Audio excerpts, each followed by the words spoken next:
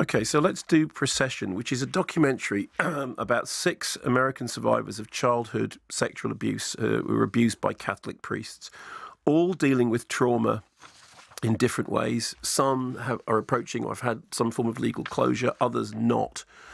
All are trying to find a way to process their trauma.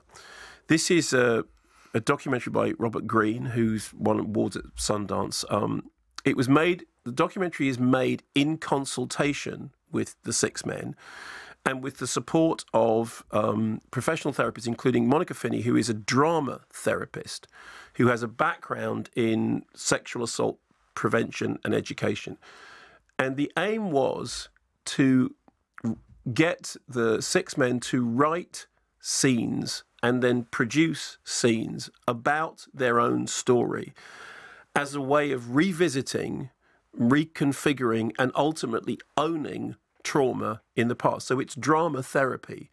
And obviously it's a fairly radical form of drama therapy, not without risks involved.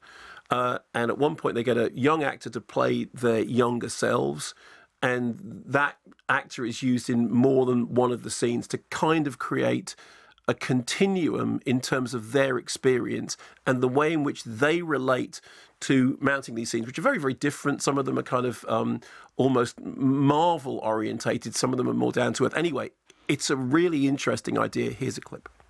I always see my 13-year-old self as a kid I used to know, but not me. And what the problem I'm having is that I don't feel like I have a connection to him.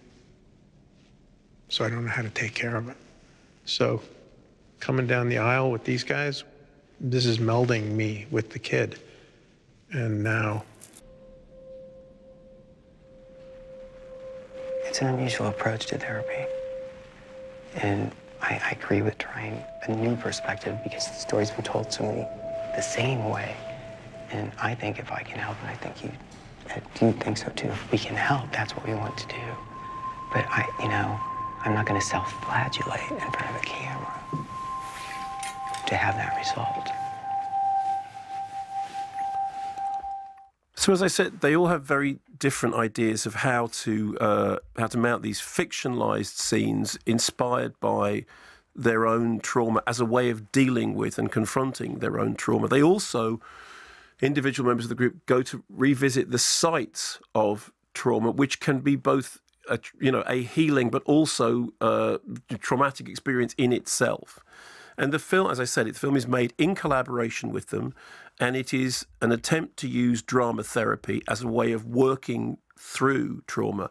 As I was watching it, I was thinking it's like the polar opposite of Act of Killing, which is the Joshua Oppenheimer film, in which dramatic reenactments were used to kind of make people realize what they had been involved in. In the case of this, one of the men says Spotlight was about trying to get in from the outside. In our film, we are trying to get out. And so it is like watching drama therapy. And I have to say it's very engrossing, very moving. Obviously not easy viewing by any means.